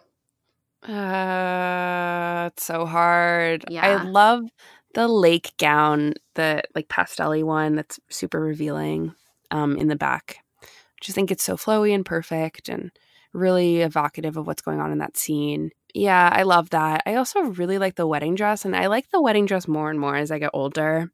I think when I was younger, I thought it was kind of stiff and rigid, but I realized that it's supposed to look like that. And in a way, I think that it is supposed to look like Darth Vader's helmet with the veil and everything. Mm-hmm. And I've always loved that. I thought that, you know, was such a cool visual cue. And it also, there's an air of like traditionalness to it that I think Padme would bring to her wedding dress. It feels kind of right for the character to look like that. And it's also kind of simple in a weird way. It could have been so much more, but it wasn't. It's like the most intricately beaded thing and lace thing ever. But I think that it is not extravagant. And I think it's perfect for that scene. Mm-hmm. I like it much. I don't think I want my own wedding dress to look like that, but I wouldn't hate that. I think it's just kind of perfect for the whole scene and for her. It is. Well, the silhouette is so simple, but the dress itself is so complicated with all of the beadings and the lace and the fact that it is, you know, like long sleeves. She's got the veil that's like very, you know, covering a lot of her head, but it's still like you see her. It's not like a ball gown. Yeah, there's like this level of like secrecy that goes into that wedding dress too. I think that you get with the veil and it being definitely not a see-through veil. Like it's very solid. It's like a hood. Mm-hmm. And I think that you look at that and you think like this is a secret wedding, a hidden wedding that's going on. Mm-hmm. I don't know. I really love it. I do too. The lake gown to me, I think that one gets talked about a lot because I do think that it's like the first time we see Padme kind of let loose. Literally. Natalie says that, well, she says like my costumes are much more revealing this time, much more feminine, not as rigid. And I think she says that in jest, but it really is true. Like this is the truly most revealing point, and she's so exposed in like her heart and herself, and like her back. And I think that it makes sense that like this is where they share their first kiss, because this gown is so like reflective of their surroundings and like the lake. It's just so beautiful. Kind of backtracking a little bit to just like the role of the costumes in the second trilogy. It's going to take some time. Yeah. To get used to saying that. But working out the kinks. We're committed. Yeah. It's happening. George will listen to our show and he'll be super grateful that we say second trilogy. Our main characters are mainly Jedi and senators in the prequel trilogy, with a heavy emphasis on the Jedi for obvious reasons. And their whole shtick, right, is that they have the same kind of costumes. Like Anakin gets 3 costumes basically throughout the entire second trilogy. Mm-hmm. But with Padme, she gets to move through these different worlds and like thus show how like people outside of the Jedi are kind of expressing themselves. And her clothing, she's really the only character that could utilize clothing as a way to be reflective of what's going on around them. Whereas the Jedi don't really have that opportunity to be in like loungewear mm-hmm. or, you know, like a fun picnic dress or something more relaxed versus, you know, the kinds of costumes we see her in The Phantom Menace, you know, that have a very different function versus like her senator dresses versus her packing dresses, you know, like they're different. And she's really the only character that can kind of move through those different worlds and be able to like literally transform herself depending on who she's with and what she's doing. Whereas, you know, like Anakin, he pretty much wears the same thing. Yeah, except it just like gets progressively darker as he gets darker and a little bit more broody. It works. Yeah, I mean he does have loungewear that we see in Attack of the Clones, but it's he does. He does, but I mean it's plain. But it's like Jedi think about it as like this is what I meditate in. Yeah. Like it's my chill time, but like I'm meditating. But like I'm connecting. Yeah, I'm connected. I'm connected. # no time off. I can't believe I just said that. Really, because I was going to say # blessed to be with the Force. Anakin on Instagram. Meditating. # blessed to be with the Force. # no time off. Hashtag hero with no fear. Because you know you would hashtag that. # Obi-Wan who? Hashtag Padawan no more. Anakin would have like 17 hashtags. He would. You're so right. Hashtag Ahsoka lives. Hashtag Ahsoka lives. Mood.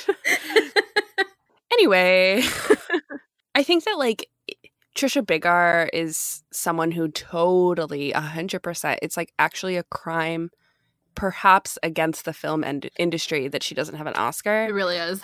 But I think that she understood this need to portray Padme like this. I think her and George worked together so well this way in that I think they both understood exactly how Padme should look and how that should be like her general demeanor and everything should be expressed through costumes. Mm-hmm. What is your I think we should ask this. What is your least favorite Padme costume? I don't love her senator gowns from Attack of the Clones. Yeah. But like I know why they look the way they do. They're rigid because she's got to look rigid. Yeah, it's exactly. Like I get it. And you just got to wear a suit to work. But like personally, I want the flowy. I want the Attack of the Clones nightgown, not the Revenge of the Sith nightgown, and I want the green velvet dress. I like all her nightgowns. We've had, I can't remember when, but we had an in-depth discussion about Padme's nightgown. It was on Patreon? Yeah. That's true. So on Patreon, Charlotte and I had an in-depth discussion about Padme's nightgown in Revenge of the Sith and what the heck those beads are made out of, because that is hella not comfortable. So you can have that dress. I will totally take the like crushed blue velvet robe of goodness. I know. That is the Attack of the Clones nightgown, along with her morning hair. Oh my God. A literal angel emerging from the bedroom. She definitely put on some lip gloss before then. And like that's totally fine. I want to be clear about that. I want Padme to like lean into that, like getting what she wants. Yeah, she like puts her hair up all like a lot of volume. She teased. She did. She teased her hair with a tease brush. She was like, Sabe, where's the tease brush? Where do we back it? For me, my least favorite, I'm not a fan of the Queen outfits. I like the red one, the traditional one, the one that's used on all the marketing. See, I don't. I like that, but I feel like I've made myself like it because it's on everything. I like the kimono one. I don't like that one. Like the Japanese inspired one. I like that one a lot. Yeah, I think that, I mean, they're all essentially Japanese inspired. Like, yeah, they really all are. And that's something that actually kind of, I mean, it's a conversation that I am not equipped to get into, but I do think that there's a lot of cultural appropriation that's happening with Padme's costumes as a queen that is both evocative of George's, favorite movies and favorite time periods and everything. And I think that's fine, but there's something about the rigidness and like the completely pulled from earth look that I just don't love, even though I totally appreciate their construction and how intricate they are. There's this one part of I think it's in the Phantom Menace bonus features, or part of the Blu-ray that came out in 2011 has like so much bonus features with like each costume, like per costume. Trisha does like a little thing about it, and she talks about how like even the crowns of these headpieces, they're not fake gold. Like they had to send them away to be gilded. Casually. Like it's casual, real gold. And I think that that's just like, it's amazing. They really went that far to show that, yes, this is a real queen. This is her regality. And like, perhaps it's a little ridiculous and you're supposed to kind of think it's a little ridiculous. But at the end of the day, she shows you that it's not all costumes and it's not all this like ritzy exterior. It is that, but it's also, yeah, I keep a blaster in my throne. And that's how we get by. That's how we make it work. Yeah, exactly. Yeah, that's kind of intense. It's super intense, and I really like it. It's just like they're not my favorite costumes, and I don't think I'd ever want to wear any of them. Yeah, no, and it's always nice. I mean, that's what's nice about having Padme not actually functioning as the queen for a lot of the Phantom Menace is that you're seeing her. Mm-hmm. Like her handmaiden outfit when they're on Naboo, I think is really fun. I like all of her like kind of pantsuit costumes. Yeah. Like the pilot one that we see at the start of Attack of the Clones, obviously the one at the end of Revenge of the Sith. I think they all work really well for her. There truly isn't a costume to me that I'm like, I don't like this costume. Mm-hmm. And I think that says something about me just because I love anytime Padme's on screen. I don't love, I guess, again, another one I don't really love is in Revenge of the Sith, that one scene where Padme's like kind of calling out Anakin and calling out the Republic. And there's like this weird unevenness with her hair that kind of bothers me that I feel like is a reshoot or a technical error or like that digitally removed hair situation that they did in The Force Awakens with Leia. Like something's going on there that always kind of bothered me. But I love that she continues the headpiece situation through Attack of the Clones and Revenge of the Sith. Yeah. That it wasn't something that was just saved for the Phantom Menace with her crazy queen headdresses. Like I really like the one, like her hair just looks so soft in that like low ponytail, but with that like 3-piece metal headband that she has in Revenge of the Sith. When Obi-Wan figures out that Anakin's the father and tells Padme that Anakin killed younglings. Mm-hmm. Horrible conversation, but her hair looks great. It does. Horrible conversation, except I think it's maybe both of those actors as like best scenes in the prequels. I think that they both do really well acting in those scenes. 100%. But in terms of the story, things continue to take a turn for the worse. Yeah, I just want to share some quotes from Natalie too. She says, "It's a great way that George portrays women. They can be powerful, they can be soft, they can wear beautiful clothes, and that doesn't contradict from her strength. I think that's what's great about this character. She's this tough, smart woman who everyone's trying to kill because she's such a powerful leader and she always wears the coolest clothes." And I love that. I love that. That's like exactly how I feel. It's she has the coolest clothes. And there won't be a celebration, I think, that I don't wear a Padme costume. It feels wrong if I don't wear a Padme costume. It's like that's what every That's what every little girl wants. Exactly. To be this tough, smart woman who makes enemies, but like because she's so badass. Mm-hmm. And then she also gets to wear the coolest clothes. It's great. It's great. I mean, who wouldn't want that? You know, like it works. Well, yeah, there's that hilarious quote from Carrie Fisher. Carrie Fisher would do this bit all the time on like basically tape? every well, yes, but every talk show where she'd talk about like, yeah, they got this new woman playing my mother, like Natalie, and every time she walks through a door, there's a different outfit on. And it's true. And I think that like in my research for this, I like came across this fact that like I think they started Padme or the Queen having only 3 outfits. And that's like laughable. I know. And I think that like by pre-production, George was like, no. She needs a new outfit every single time we see her. She would have a new outfit every single time we see her. And I think that's true. I mean, that's like what we've been told about Padme. But I think it's hilarious. And I can't even imagine how much stress that would be. For poor Trisha.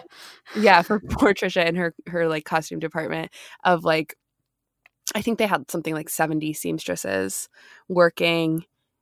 Oh my God, I can't even imagine it. There must have been just like a whole Padme department. Yeah, because it's like, it's not even just Padme. Like Trisha did the entire costumes for every single person. And everyone was so thankful for the costumes because it's like amazing. They were so beautiful and so intricate. And like some of the pieces that she got were from like vintage. They're so vintage, like one of a kind. Like even something I was watching last night, like this one scene where I think it's when Padme's talking to Palpatine or Queen Amidala is talking to Palpatine in The Phantom Menace. Coruscant, in the Phantom Menace on Coruscant, when she's like, I've decided to go back to Naboo. Like the piece that's on her head, it's like this white like cloth thing, and it's actually a piece from an exotic dancer's like bottoms. And I can't look at it the way anymore, but I do really like this idea of like her finding all these different pieces from everywhere and just kind of repurposing them in like the most beautiful way ever. Yeah, and makes it work Yeah. incredibly well. The thing about Padme's costumes, and especially in like Revenge of the Attack of the Clones, is, and Natalie said this too, they were talking, it was the segment where they were talking about the picnic dress. And she was like, you know, this feels more like a period piece than, you know, a space film, and we're in this like romantic field. And I think it's again just another layer of George using the visuals of the film, emphasized in Padme's costumes in particular, to showcase how this isn't sci-fi. Like Star Wars isn't your typical sci-fi. It's space opera, and it's meant to feel old. And Padme's costumes really show that. And then kind of coupled with the orchestral music and, you know, like a wonderful score like Across the Stars, mixed with this like period piece inspired dress that she wears. It just like it all comes together for the vision that George had overall for these films. Right. The second trilogy. The second trilogy. The second trilogy. That's one of my favorite costumes. I should have listed that. That's like up there with the lake. That would it's probably the lake dress and the picnic dress and then the wedding dress for me. Because I just love it. It's so, and I love the half buns because it's like Leia. Yeah. Oh my God. I also love that they put her in buns when she, went in Revenge of the Sith when she tells Anakin she's pregnant. I love that. I've always wanted those earrings. If you guys can ever find me where I can buy those drop earrings, I would wear them every single day. And I don't even wear silver, but I would wear them. Literally from the time I've known Charlotte, one of the earliest things I know about her is that she loves those earrings. I don't know if I really love the earrings because of the earrings, or if I just really want to be Padme. Yeah. And you want to be spun around by Hayden Christensen. It's fine. Let's get to the root of this. Please. But I do think I love the touch, and I think that there's like, I love that she wears that hairstyle. It's a great choice. Yeah, it's a really nice choice. And then the buns though at the picnic dress, it's very Renaissance, Padme-sance. Yes. And she's got, you know, the Padme-sance. And she's got the ribbons in her hair, and it feels like very English, you know, very Shakespearean, which is funny. Like Maple-esque, yes. Yeah, which is interesting, you know, given our conversation about her looking like Ophelia at the end of Revenge of the Sith. Again, this is space opera. It's not sci-fi. Mm-hmm. And it's nice too that the first trilogy, the original trilogy, is like the Western. And then the second trilogy is the period piece. And then I don't really know what the third trilogy is. Well, everyone says the episode 9 is the most like a Western. So we'll see how that goes. Okay. I don't know what that means. I don't know what that means either. It does. I mean, if I'm thinking about one behind the scenes picture I've seen, and it does feel like that. Yeah. Well, we've talked about it before. Yeah. So yeah, we'll see how all that shakes out. But as far as what George was doing with the original 6-part saga, it was like Western and then period piece. It was never overtly defined as sci-fi, at least not through his eyes. Oh yeah, never. Well, is there anything else that we want to say about Padme? We didn't really even cover the Clone Wars, but it's hard. And I think that we can say a couple words on the Clone Wars because I do think that it's worth talking about how Padme's character was just kind of completely underscored, like in the Clone Wars. And I love all the attention that she got, like all these arcs of just her talking with Ahsoka, her, volatile relationship with Anakin. Some of those are my favorite arcs. And we talked about them with Queen Shadow. I think that they're always, I don't know. I think that often people talk about how the Clone Wars, like in a way, course corrected the prequels or the second trilogy by adding more substance to what limited like 6 hours of content that we got in the prequels, right? And I think that now the Clone Wars also did that on a micro level for Padme, and I've always been really appreciative of further understanding how complicated her politics are. We also didn't really talk about how Padme on the surface, considers her, like, I think that people consider her as a pacifist, but like I mentioned with her having like a blaster in her throne, she is willing to do what she thinks is right for the sake of the Republic. And I think that that's like demonstrated, like we said, in her costumes or like her surroundings, essentially. And, but is there anything else you want to say about Padme and the Clone Wars? Well, what I was actually going to say is I think one of my favorite Padme moments actually is from Forces of Destiny, with her scene on Coruscant in her apartments with Ahsoka. And you reminded me of it when you said about her, she is a pacifist, but she's also going to take action when she needs to. Yeah. And that scene was kind of a perfect example of that. And I really liked how her teamwork with Ahsoka in that moment, I think, was great, and how both of them showed no fear, especially Padme. Yeah, I think that, the Clone Wars, I think, benefited from having, 6 seasons of time to play with. Yeah. It's still Anakin's story.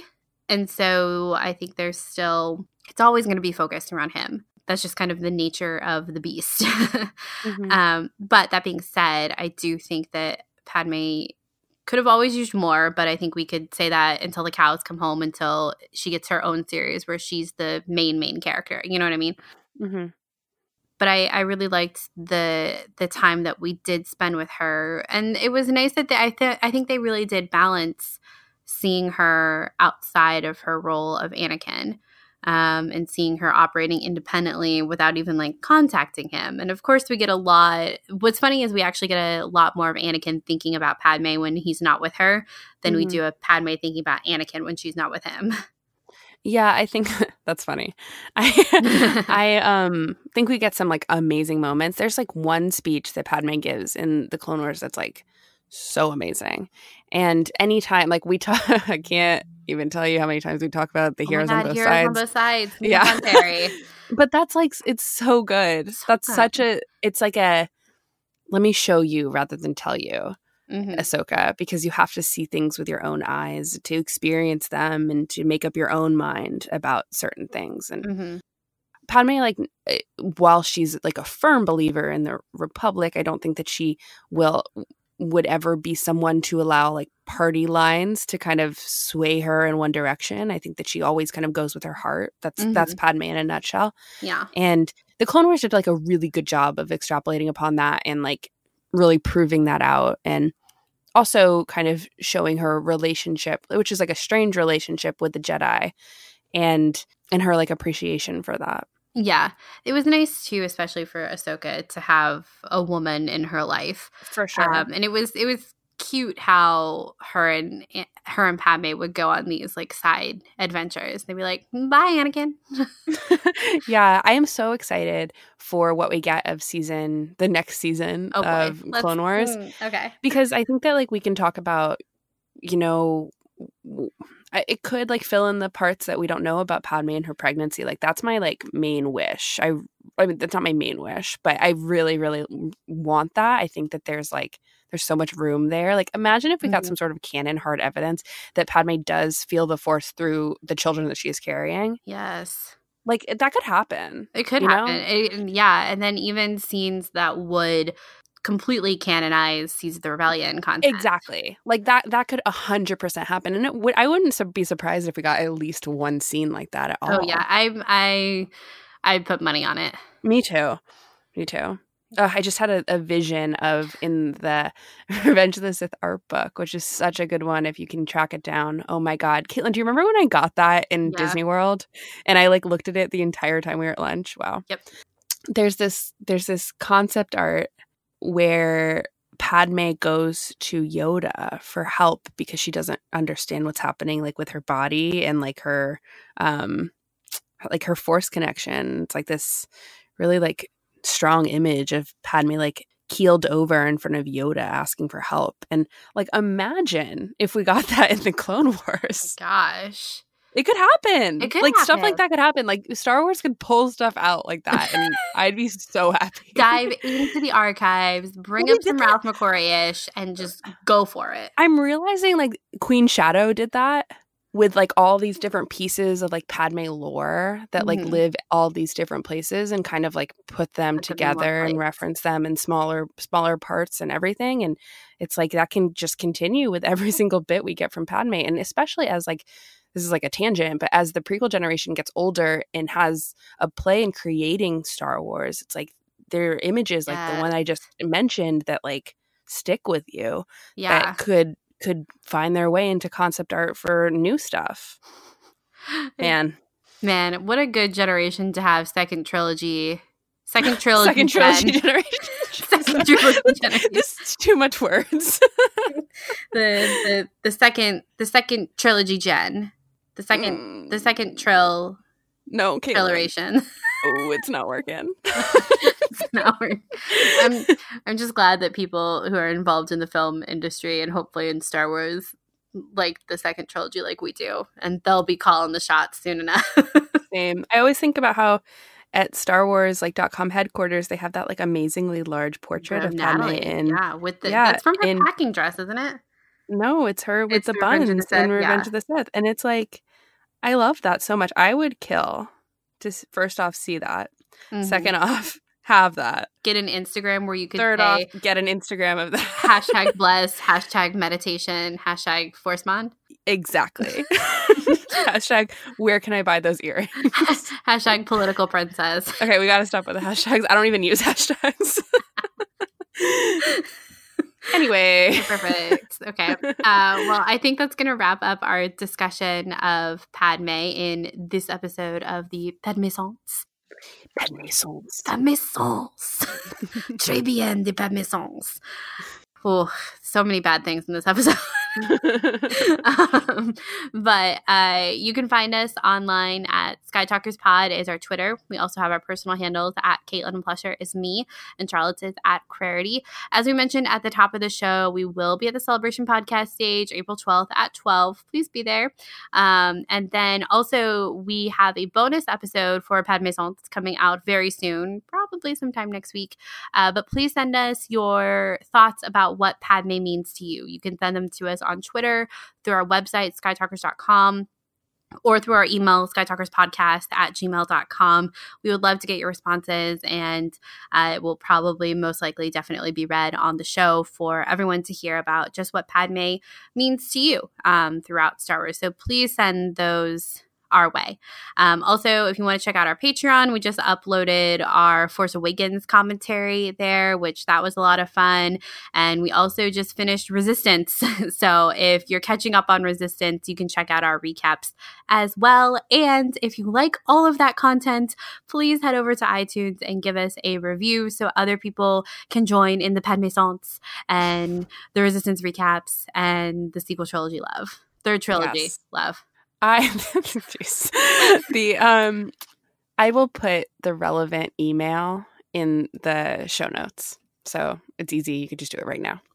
And I want to thank our amazing patrons, Jason, Kimberly, Amy, Neil, Mary, Larry, James, Sarah, Susanna, Z, Cherie, Angela, Diana, Becca, Lynn, Katie, Courtney, Brian, Amy, Kelly, Jim, Swara, Vundacast Productions, Christian, Adam, Megan, Courtney, Cintara, Thomas, John, Dominic, Megan, Kate, Matthew, Fernanda, Chell, Manny, David, Claudia, Kate, Brooklyn, Lady Valkyrie, Jenny, Blessed Cheesemaker, Danny, Lumparoo, Patrick, James, Hamsa, From a Certain Point of View, The Dorky Diva Show, Megan, Stewart, Kyle, Jennifer, Kels, Chastity, Elia, Travis, Katie, Daniela, Alyssa, Rebecca, Andy, Delaney, Angela, Allie, Natalia, Daz, Serene, Shireen, Jordan, Molly, Aaron, Scott, Irina, I Rebel, BJ, Casey, Lauren, Tom, Edith, Connie, Robbie, Kirsty, the Clashing Sabers podcast, and Chuck. Thank you guys so much for supporting us. Your support means the world. Yes, thank you guys so much. And until next time, may the Force be with you. May the Force be with you.